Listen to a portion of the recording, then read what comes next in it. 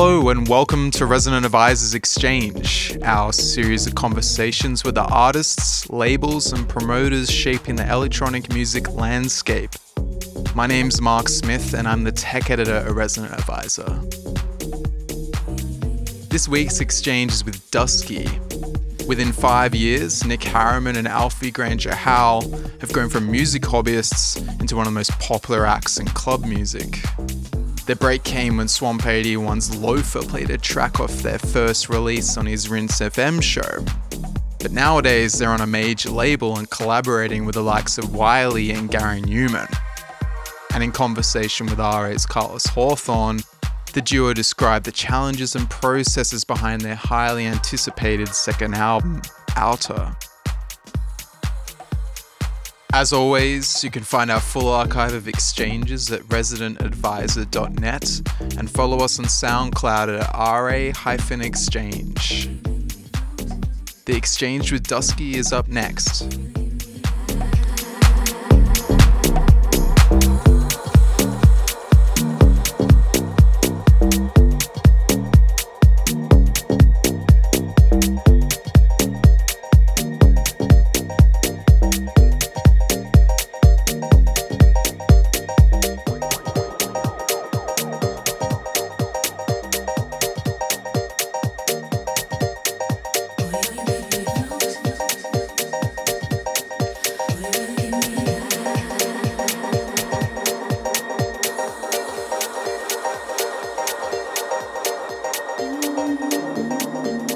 So yeah, we're sitting here and like the album announcement literally came out today. How does it feel to kind of have the news finally out there, like in full? Yeah, it feels good. Yeah, relief. Yeah. It's just good to have a point where it's like, okay, now we can't make any more changes, you know? It's like, okay, it's done now. It's starting to, you know, obviously only a couple of singles are out there at this point, but it's, you know, yeah, it's done and dusted. So it is quite a nice feeling. But yeah. When did the process, like, what was the kind of first day? How far back does it go? There's actually one track on there that probably the idea actually formed like years and years ago, around when we were doing our first album. So probably about 5 years ago, really.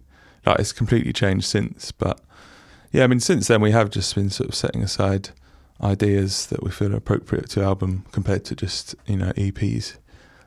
So yeah, it's been a long while. Right, so it's been an idea that's like been germinating for a long time. Something you've had kind of in the back of your mind as an objective. Yeah, I mean, I think the actual, you know, from the point where we decided we're going to do an album to up to now has been about 2 years. But the way we work is we have lots of different ideas on the go at the same time. So we'll start an idea and we'll think, oh, actually, I've got that little part from this track, you know, however old it is, might be 5 years old, might be a couple of months old. And then we kind of mix and match stuff to build up new songs. So the album kind of process proper was 2 years, but some of the ideas and bits and bobs have been, you know, evolving over a long period of time. I mean, how do you reflect back over the whole process? There have been some kind of difficult points, but I think in general it's been enjoyable. Yeah, it's nice to be able to write music which isn't strictly for the club, which is obviously kind of what most dance music producers, that's kind of part of the reason why they do albums, because you can express yourself in a slightly different format.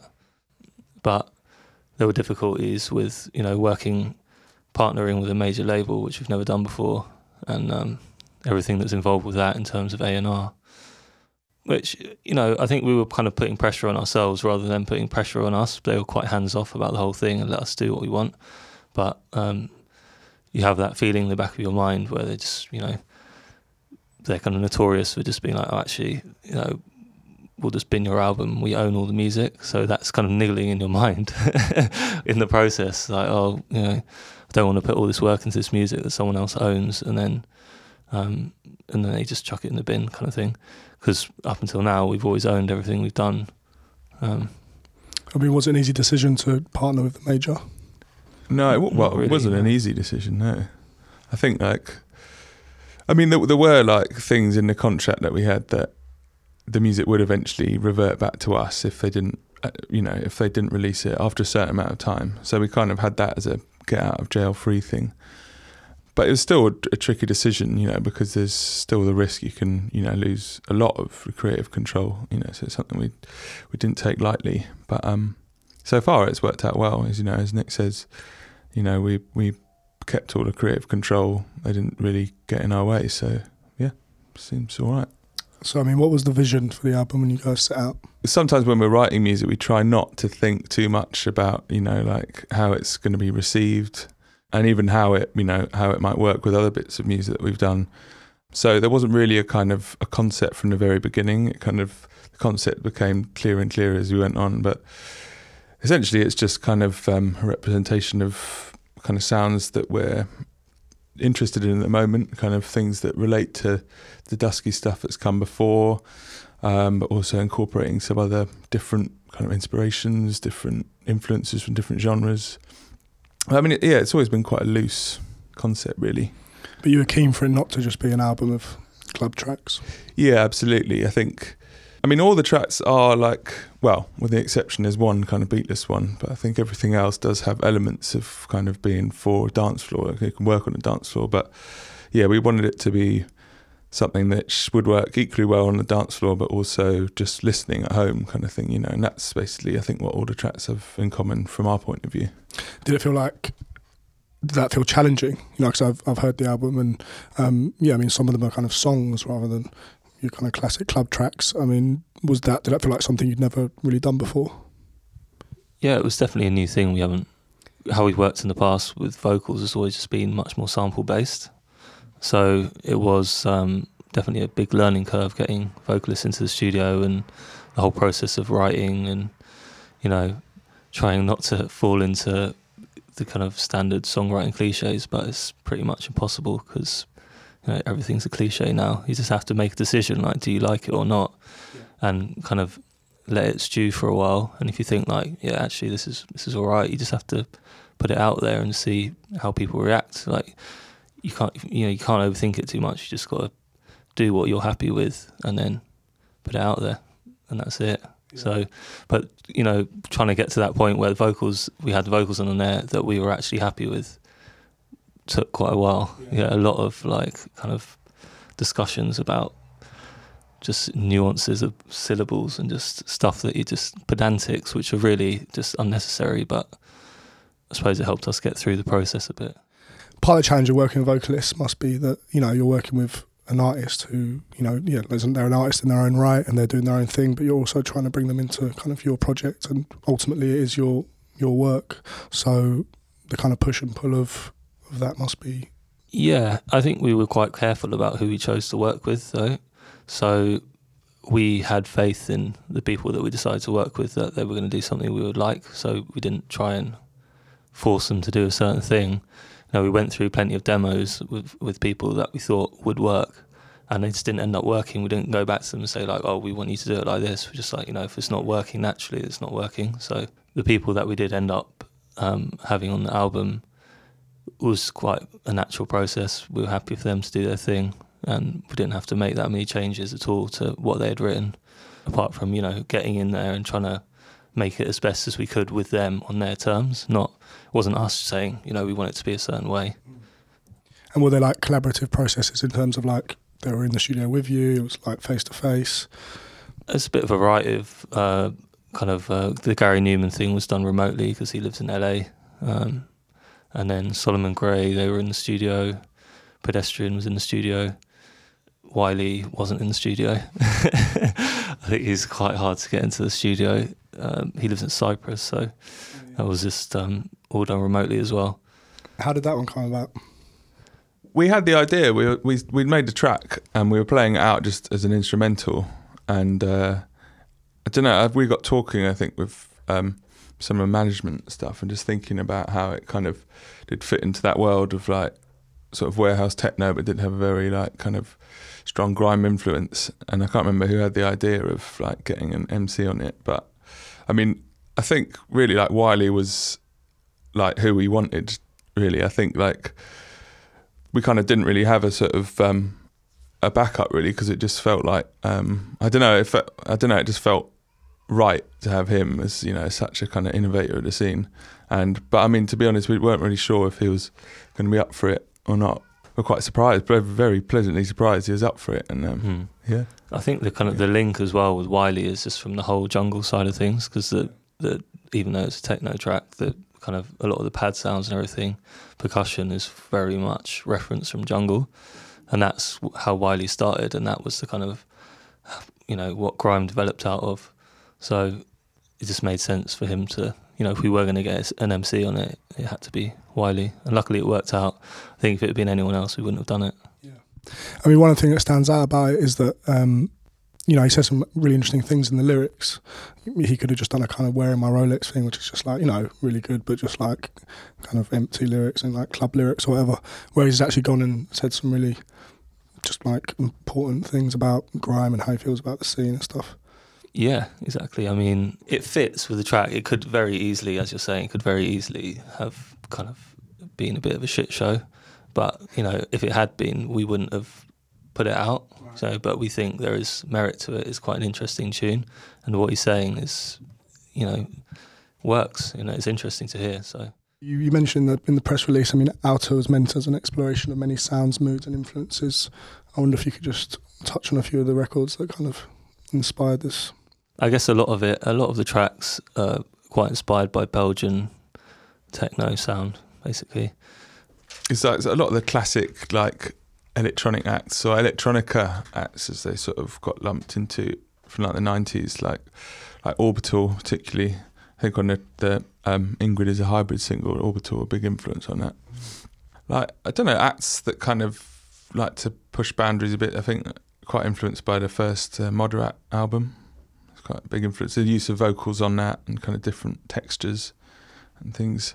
Future Sound of London as well. Even though they kind of sounds much more experimental, but the way they kind of bring a lot of different worlds together and make it sound really cohesive when you listen to their albums, it's definitely something that's kind of to aspire to, and if you can achieve it, then it would be great.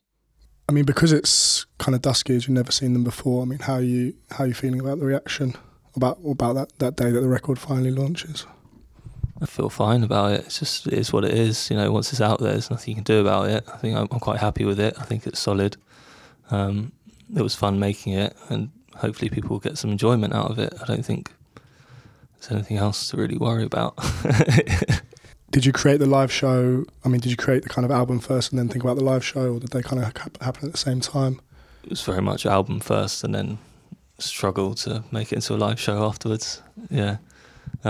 I think if you set out writing music with, you know, those restrictions of how it's going to work in a live setting, then I don't think it would work for us in the way that we work. I think maybe if you have a whole kind of like fully hardware studio and then you're planning to, like, you know, it's a very kind of jam based, like tracky music, and you can just kind of transfer that into a club situation, then that makes sense. But the way our songs are arranged and stuff, you know, you want it to work as a song primarily or as a track, and then think about how it would work in a live setting afterwards, or how you would recreate it. I think that's generally the way most electronic artists work in terms of live stuff. Obviously, if you're in a band, it's completely opposite. You know, you're just practicing on your instrument, and, you know, through rehearsing together, that's how you build your songs, and it's kind of much more of a thing in that sense. But it's quite separate things for us in terms of the creative process. Did you, I mean, what does the live show look like? Kind of, what are you guys doing up there? Basically have, it's all running off Ableton on one computer, so most of it's running off Ableton. And then we have another laptop running Mainstage, which has all the patches on it. Alfie's playing piano and has like a MPD sampler. And then on my side is some of the Aria gear, the Roland stuff, TB3, TR8, another sampler, controllers for Ableton, and then some Strymon guitar pedals for effects. And that's essentially it. It sounds quite a simple setup, but once you actually try and get it to work, it gets a bit more complicated. There's a lot of variables. Yeah, a lot of variables. But I think it's something that's new to us and is exciting and interesting to do. In terms of, I mean, you've only done a few so far, but in terms of how you guys feel up there on the stage, how does it compare to DJing? just bricking it basically. Yeah. Well, I really enjoy it. I think, but then in a way, I feel like maybe I've got the easy side of it because I grew up playing keyboards, and because of that, I think a lot of the time when I've laid down quite obvious keyboard parts in some tracks that a lot of time I played in. So there's like, there's a piano track of ours called Yoo-Hoo, and that's just, I just sort of just play that live. Obviously I've had to kind of get my fingers back up to scratch to what they were when I was kind of growing up playing piano. But I mean, it's funny because I thought, maybe kind of switch it up quite a lot and sort of do a lot more kind of improvising, changing the keys parts. But actually I think kind of just sometimes doing that in rehearsals didn't quite feel right, and I think people are going to want to hear the original parts. So when it's something so obvious like a piano part. But yeah, I think in that sense, for me, it's kind of like I've been really enjoying it because it's sort of, I don't know, I can just sort of get to enjoy like the actual performance and doing it sort of. It's just very different to DJing. Just a lot less time, I imagine. To just in between tracks. Decision making. That's the thing, because I started out DJing first before I got into production, and Alfie was the opposite. So for me, I quite like just, making decisions on the fly about DJing and what we're going to play. Whereas the live show is very much like you have your thing to do and you have to do it correctly at the right times and kind of memorize it and just keep doing it over and over again. So it's very, very different to what to what I've done in the past. So I think it's going to grow on me, but it's definitely been quite a challenge. Yeah. So is it the kind of same show every time, or is it improvised? No, it's pretty much the same show because we have video and lighting stuff that goes along with it. So we did think we'll probably try and incorporate some sections into it where we can jam a bit in future. But so far we've only had an hour, to present it at festivals, and we've got quite a lot of music that we want to fit into that from the new album and some of the older tracks from us that people will want to hear. So it doesn't really allow for just a kind of us to noodle about on a drum machine for half an hour, even though that would be fun. So is the plan to kind of do a massive live tour of the album? I don't know about massive, but we're definitely going to be touring the album, doing live shows, yeah. But just in terms of like DJing is going to kind of take a bit of... No, not at all. I think DJing is our bread and butter, really. The live show is just a way for us to present the album in a different way than we've done before. And it's something new for us to experiment with and try and see how we get on with it. I think DJing's always going to be there. That's, we enjoy that as equally as much. So going back to the album, Alfie, you contributed vocals to a track called Marble. Is that something you've done before? I have done it once before in the past on our first album, actually, called Stick By This, which kind of went a little bit under the radar because it was the first thing we ever did as Dusky. But yeah, it's still quite a new thing for me singing, and it did involve a lot of studio tweaking. I have to admit, I'm not like a trained singer, so I'm not a one-take wonder. Yeah, it's fun to, it's definitely felt right to sort of have a go. I mean, just laid it down as a demo at first, not necessarily thinking that it was going to be me singing on the final version, but it seemed to have worked out, and yeah, so I mean, you got this album which is kind of moving away from the kind of, just more club-focused EPs and stuff you've been doing. You've got this new live show. I mean, is the idea to kind of still be balancing kind of bigger shows with like smaller club gigs and still to kind of be doing both? Yeah, definitely. It's nice to have a bit of variety in your work, isn't it? Sometimes it's fun to play on a big festival stage, and other times you just hate it and you just want to go and play in a dark club to 100 people.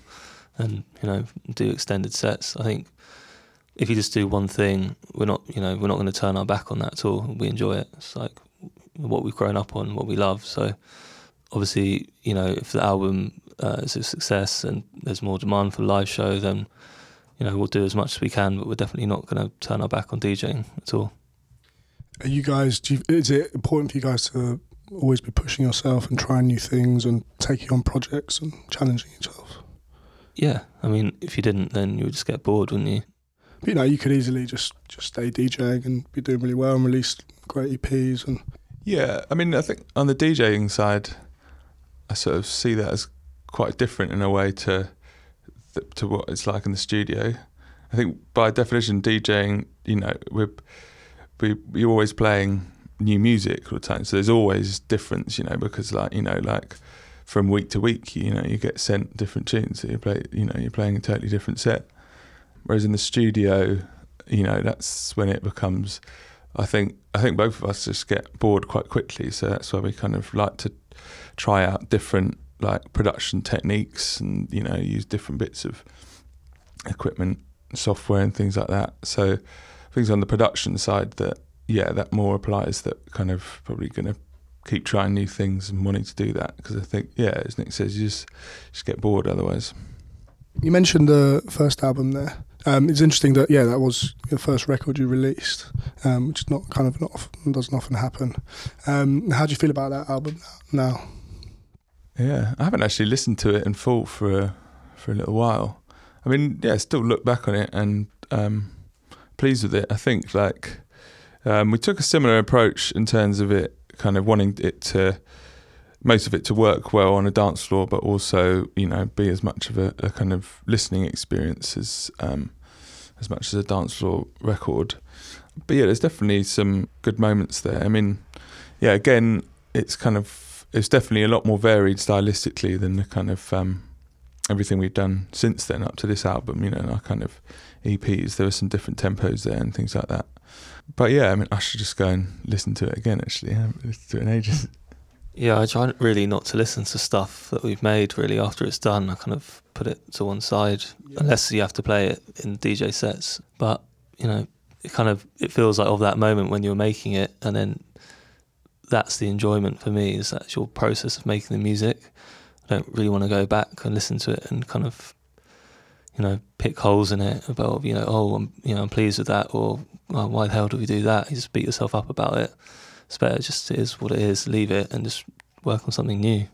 Yeah, I suppose with the club tracks as well, you listen to them enough kind of in their own environment that, you know, because it was interesting that I interviewed Lone, and he said that he really enjoys listening to his own music, you know, because he's like, I make this music for myself kind of first and foremost, almost, and, you know, no one kind of likes it more than me. So, which is interesting, because you never really hear artists say that. It's either they hate it or they're so sick of it because they've had it in their heads for so long. You do have that when you're in the process of making a track, you know, as it's coming towards the end, and you'll listen to it over and over again in headphones, or you listen to it in different places, partly because you're really enthused about it and you know you're excited about the music, and then partly because you're working on the mix and stuff and you're trying to gauge how it's going to work and you want to make tweaks to it.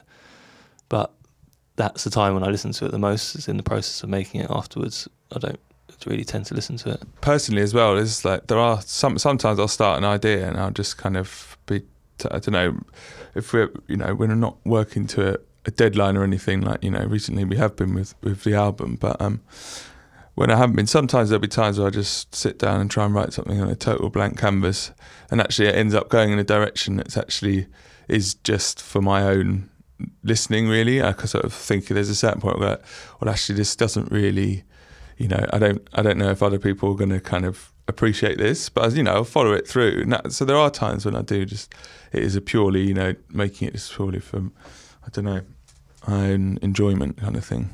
And then it's like your secret drill core alias that no one knows about. Yeah. So will you guys work on ideas separately? Yeah, we do so more now because we're travelling a lot. So we'll just start ideas on our laptops kind of thing, and then when we get back from tour, we'll just share the ideas in the studio and just, you know, this is good, this is bad, try and build stuff out like that. But when we were first starting out, we weren't gigging as much. We would sit in the studio together and work on ideas like that. And now in our studio, we've got a booth and a kind of main room. So, you know, while one of us is working on the track in the main room, like the other one can be in the other room jamming on ideas, or, you know, going through promos and stuff like that. So you had to get a bit more kind of like efficient about the way we work, rather than just both of us kind of sitting around all day just noodling and, you know. But that is fun as well. We do that from time to time, but we don't get as much time to do that anymore. So how has the way you work together changed since that first album to the new one? I think probably because I'm from more of a production background and engineer background. Alfie's more from a musical composition background. during the first album, that was much more, those kind of roles were much more distinct. But as we started, as we worked together more, we started to learn more off each other. So those roles are starting to become more intertwined. And I guess that's probably the biggest difference, apart from the way that we start the ideas separately. That's been the main thing that's changed in the process, I think. I imagine the kind of feedback process between you two is really important, and that's kind of constantly happening. Yeah, exactly. I mean, you can't be precious about these things. I mean, that's like, if I play an idea to Alfie and he says it's crap, I don't really care. I'll just start something else. Do you know what I mean? You can't be too precious about these kind of things. And equally, we value each other's feedback, and it helps the creative process. Sometimes if you're just trying to build something by yourself, it's really difficult to see it through. Just like, just want to bounce this off someone who has actually whose opinion you trust. So we're lucky to be in a position where we can work like that, because I know some other people who work by themselves and they're constantly kind of beating themselves up about their ideas, and even though they're brilliant, but they just need someone to tell them that they're brilliant, and then they're like, oh yeah, okay, actually, yeah, maybe this is all right. Yeah, I mean, from the way I work, like just a tiny little confidence boost will just work wonders.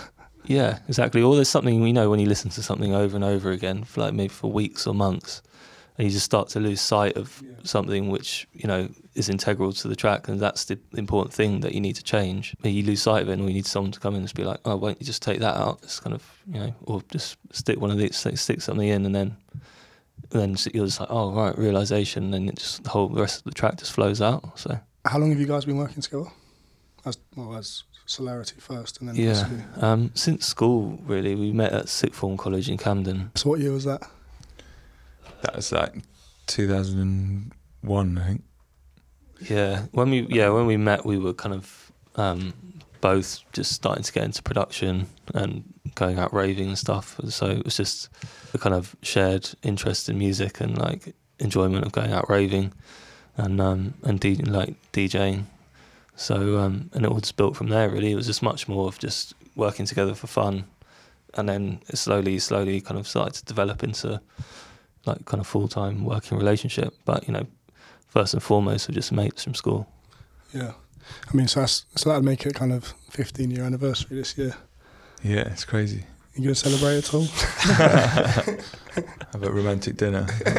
We do have quite a lot of kind of like mandates while we're away on tour, so I think we've got that covered. I don't think we need to do any more. I mean, what is the secret to it? Because you are a duo, and people say don't work with your mates and business and pleasure, etc. I mean, how do you make it work so well? I think you just don't really see it as business. I mean, it's just our hobby, which we're both into.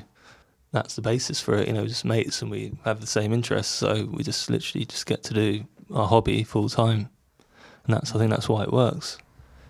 Yeah, I mean, I think it was a gradual process as well, because it was a long time, up from when we met. It was a long time till we actually released music properly on like a record label, and even from that, it was a while before we were like, okay, let's try and like do this properly as a career, kind of thing. And so we had a bit of time then to kind of, we'd do some shows together and then like a little bit of touring.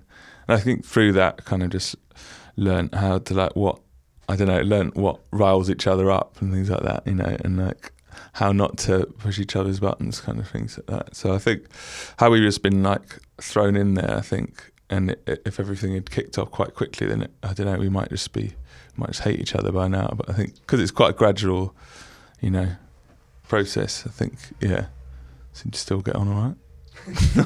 Yeah, that's it. If we're not away on tour, if we've got a weekend off, we'll still meet up and go to the pub.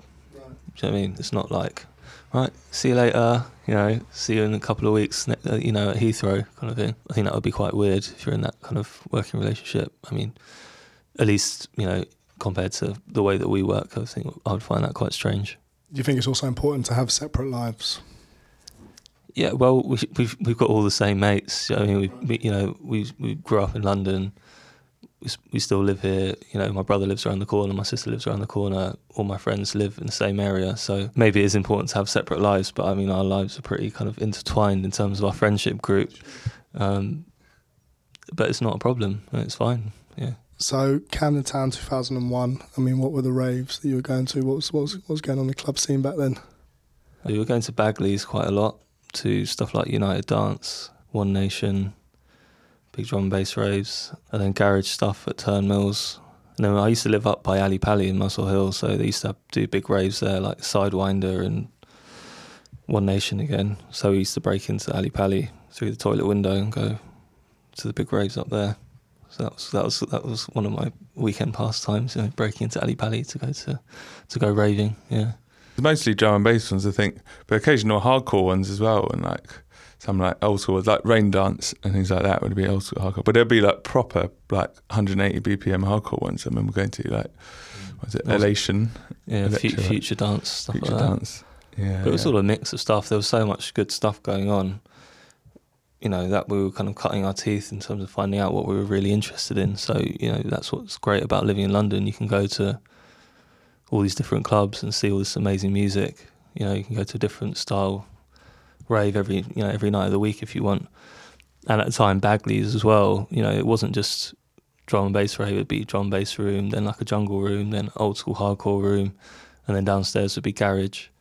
So there's always a bit of variety even within like one rave, but you don't seem to have those clubs anymore in London, like kind of 4 or 5 room sprawling club where you can have, so many different things going on. Now it's much more concentrated in, places like Fabric, where obviously they have to keep the music policy a certain way to make it work. You don't have that freedom that they used to have, or seem to used to have. I mean, maybe I'm just out of the loop and I don't know where the good spots are, but definitely feels quite different in that sense. You can't really go to raves which have that sort of, psytrance room, then like a chill out room, then like a acid techno room, and then drum and bass and stuff. It doesn't.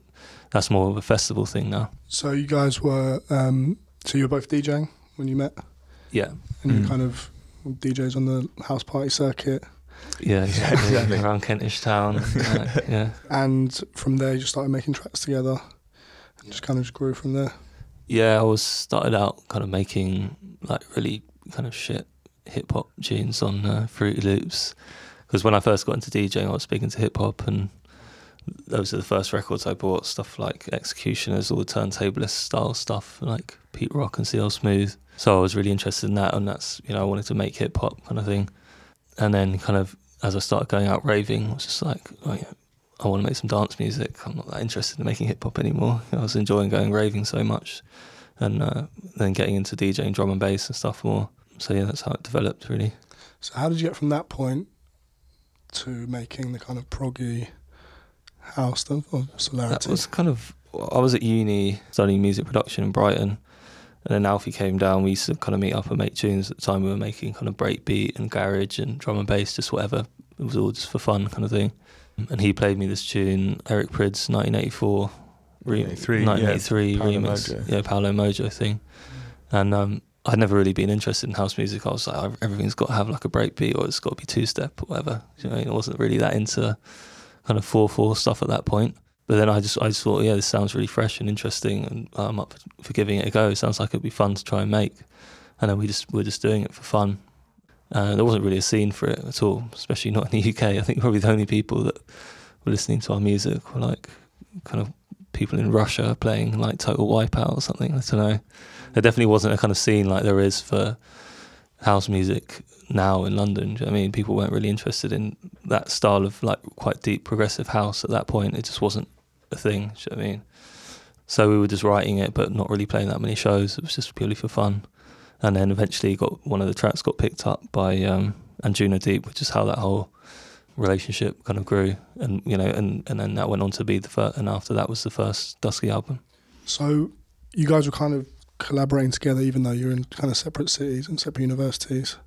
Yeah, because I was doing big house parties down in Brighton. Yeah, so people would come down. Well, my mates would come down from London to come to the parties because we had a whole house and we could do whatever we could do whatever we wanted, kind of thing. For the first time, it's like you're not trashing your parents' house. I mean, you can rent a proper sound system, put it in the basement of a house, and and piss off the neighbours, and you can just get away with it. It was great. Yeah. But also, we were both studying music at the time, so it made sense to just on the weekends to like come and, because I remember as well trying out like you could use the facilities on the studios on the weekends and stuff, and over the summer when like no one would be there, I remember coming into the downstairs basement studio at where I was, and using all their gear.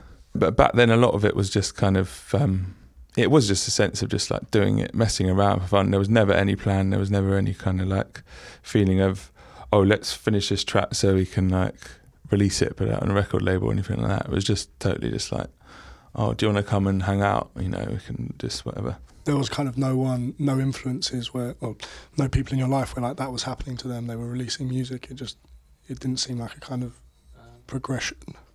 Not really. I'm trying to think. I feel like today, because of the internet, it's just more known. You know, it's like there are steps you go up and like SoundCloud, X amount of plays. Whereas back then, maybe you're just messing around and one day, like someone sends you an email being like, "I like this." Or, yeah, exactly. I think that was kind of. I think they heard it. I think the Anjuna Deep people heard it through some kind of, I don't know, Russian like trance podcast or something. I don't know. And then we just got a call from James Grant, who runs Anjuna Deep, and was like, "Oh, this track's really cool. We want to put it out." So that's, yeah. It wasn't. We didn't really know that many people who were putting out music at the time. So I'm a bit hazy about what the internet was like in those times. I mean, obviously it wasn't as advanced as it is now, but yeah, it was really slow dial up. No, it wasn't that bad, but it was like MySpace era kind of thing, like early MySpace era. I suppose that's when we first started releasing stuff. Yeah, it's probably before then. There was music going back and forth on like LimeWire and Napster and stuff, but there wasn't, and there were some forums and stuff, but I didn't really go on them. It's like big drum and bass forums. Yeah, it wasn't like we weren't. No one bought music online. It was all still vinyl kind of thing. You know, we were still buying records, going to the record shops every Thursday around Camden to like Know How and places like that. Yeah, it wasn't the same. Like the kind of whole Beatport culture didn't exist at all. I mean, knowing what you know now about the internet and just everything that comes with it, do you feel like it was an advantage kind of having it in its early stages then? Yeah, I mean, in terms of learning how to DJ, I think definitely helped learning vinyl, and you know, and also valuing music in the sense of, you know, you got a certain amount of money to spend on records, and you go there and you sit there for 2 or 3 hours and you come out with 2 records, rather than just being like, oh yeah, I don't really like that, but I'll just buy it because it's only 50p or whatever, and you just get a load of crap and then you listen to it afterwards. You're just like, why did I just buy all these tunes? I should have just, you know, gone record shopping and just bought 2 tracks, and they would, you know, you'd keep playing them for, you know, 6 months rather than just something you're going to play for a week and then discard it. So from that perspective, it's definitely a positive thing when it was just more about just record shopping and not so. It's quite difficult to find music online. I find it quite hard. It's just too much there. Do you know what I mean? When it was just, you know, you trust the guy behind the counter at the record shop, and you come in, he'll know what you're interested in listening to, and it was just much easier and more enjoyable from my perspective. I mean, obviously now you must buy a lot of music online, and obviously you get sent a lot. I mean, what are your filters for kind of finding the good stuff? The best stuff tends to come from people that we know now, and we just get it sent it direct on emails, you know, and someone's like, I'll just finish this thing and send it over. And then, so that, I don't know, that just tends to be the stuff that gets you most excited, you know. And then, yeah, just through the kind of promo systems, but yeah, just still trawl a lot through Beatport and Juno and all sorts really. Just kind of, I think you have to dig deep, and it takes a long time. You kind of have to find the like diamonds in the rough. So it's a very time-consuming process, especially on Beatport. There's just so much crap out there you have to sift through. But there's stuff there, and that's that feeling as well when you find a track that like you feel like it's gone under the radar a bit, and you're not, you know, because you can see on the internet, you Google it and you realise, like, no one's been playing this. Like, why not? Like, this is a great track. That's an amazing feeling finding that, and then playing it out and it getting a good reaction. Yeah, it's pretty good. Yeah, and there's also certain labels that, you know, you can trust, and artists that you'll look for. Do you know what I mean? If you're looking on Beatport, I'll just have my saved labels and I'll just check those, and generally don't really look at anything else, if I'm honest. But yeah, and a lot of stuff through promo. Yeah. Did you ever go back for your own record collection and rip old vinyl and play them? Most of it's drum and bass and garage, so we don't really actually play that much. We don't play. I can't remember the last time I played a drum and bass set. And also we're playing less and less kind of garagey sounding stuff over the past couple of years. So if we do rip stuff, it will normally be new tracks that we've bought from the record shop, which you can't get digitally kind of thing, and we'll rip those and then just play them digitally because we don't travel around with vinyl. It's just too much of a ball ache. Do you feel like learning to DJ drum and bass? I think what it taught me a lot about was just learning your records and taking time to, understand how the tracks are arranged and, knowing where you want to mix it kind of thing, and taking time to do that, because if, with drum and bass, if you mix a tune at the wrong point, then it can sound really, really bad, and you need to test a lot of tunes out because the beats can be so hectic that some stuff just won't work together. It will just sound too messy. So stuff like that, from that perspective, learning your tunes and taking time to really understand the tracks that you've bought helps in that sense. But, the quick mixing style, I don't really do that anymore, but it's not really suited to the way that we play or the music that we play now. But it's just another kind of string to your bow, isn't it? I don't know. I haven't played drum and bass for so long. I probably struggle a little bit now. I have to go back and have practice a bit. I mean, do you feel like it's more difficult to DJ drum and bass? There's definitely some clangers, definitely more chance of clangers, but I wouldn't say it's more difficult. It's just you just have to practice. I mean, maybe it's a case of like, I remember there's always that story of Pele used to do kick-ups with like a melon or something. So when it comes to football, like, you're laughing. I always say his feet are more delicate, yeah. Well, I think for learning to mix, more than it being drum and bass, was learning on Belt Drive Sound Labs, where nothing stays in time kind of thing.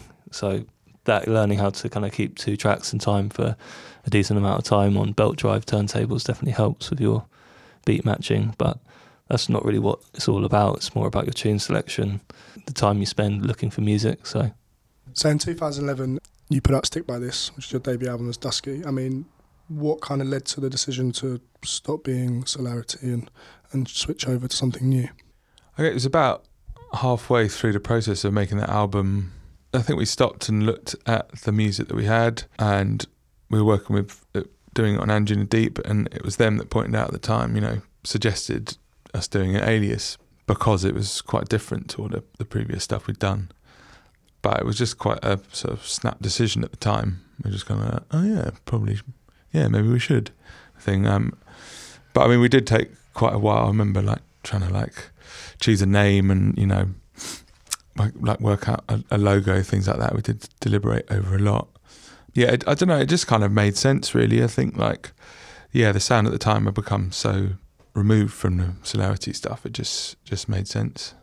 So was it a reflection of your tastes changing?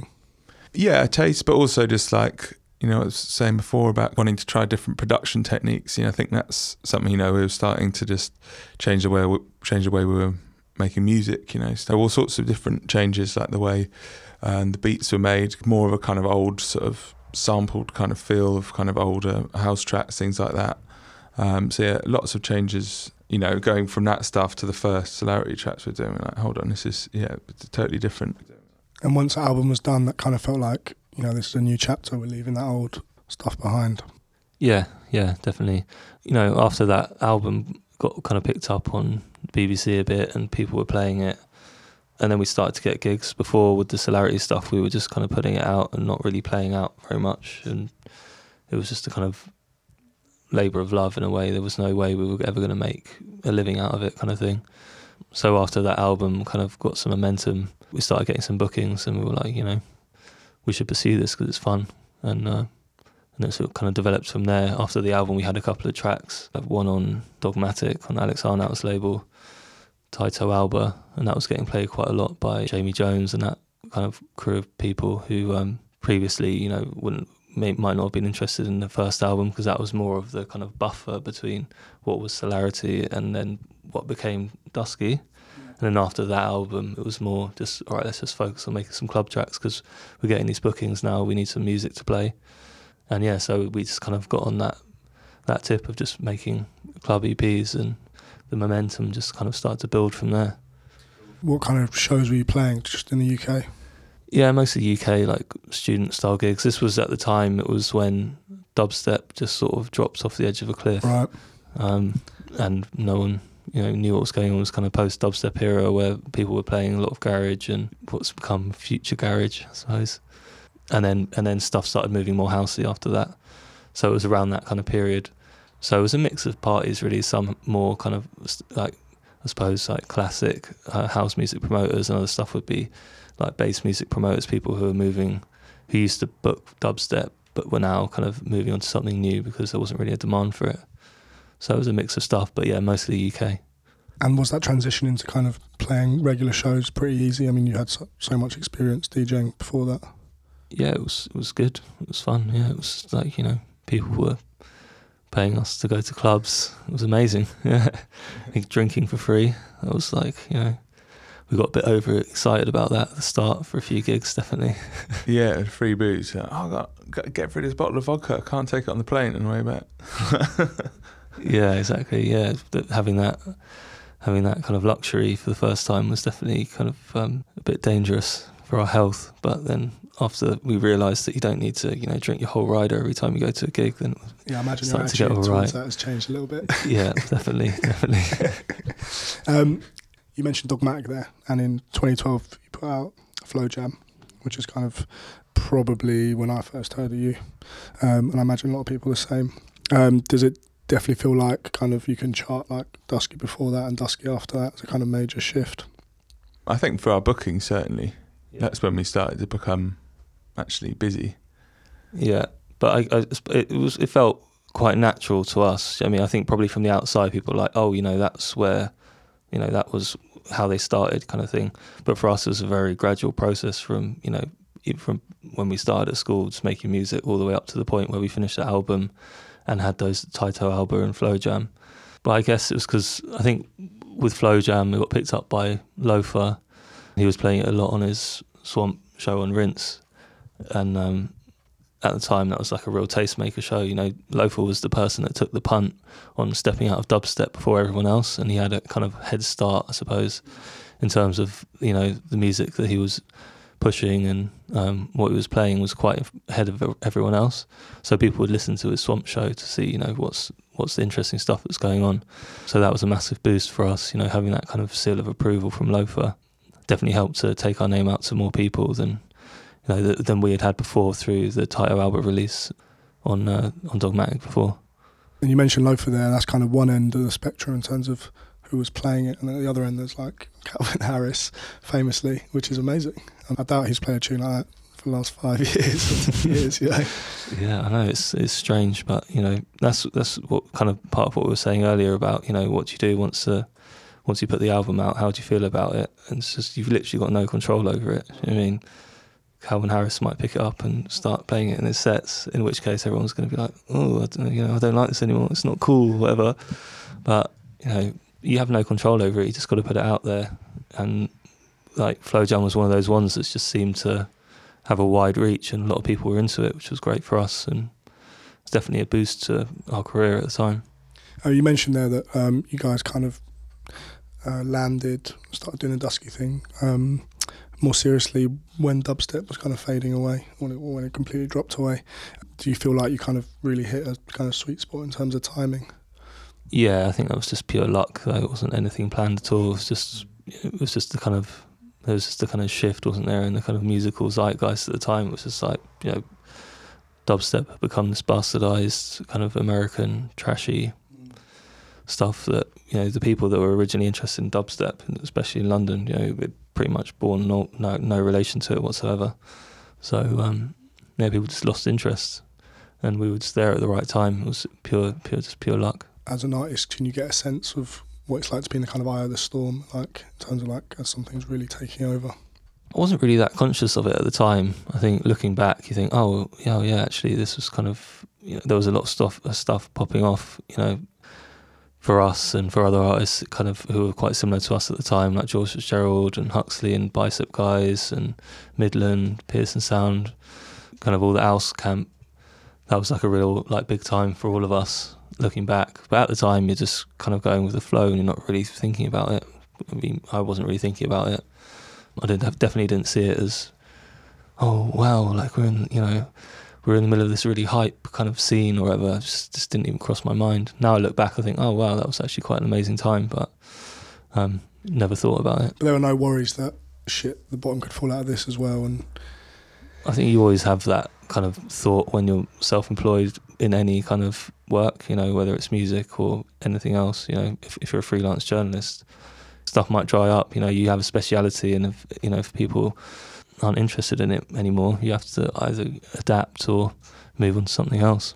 So it's a risk, but I think we just concentrate on what we're interested in and we enjoy, and hopefully that kind of shows through in the music, and that's all we can do. I think if you overthink it and worry about, the bottom's going to drop out of this, and try and change what you're doing just to work to that, then that's not a good way to approach things.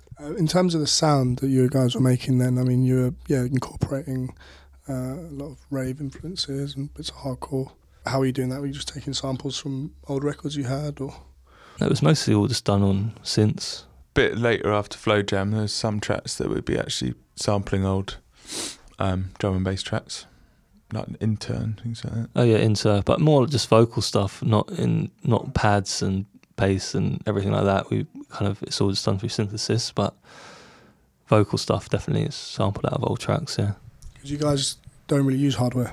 No, it's all in the box. It was interesting actually, because we were having a conversation. We met Matthew Herbert the other day on a gig in Dublin, and we were talking about the differences of how we were spoilt growing up in an age where software production, and how he had to start out buying like a £3,000 sampler, and it was much more difficult to produce or to have the means to produce when he started out.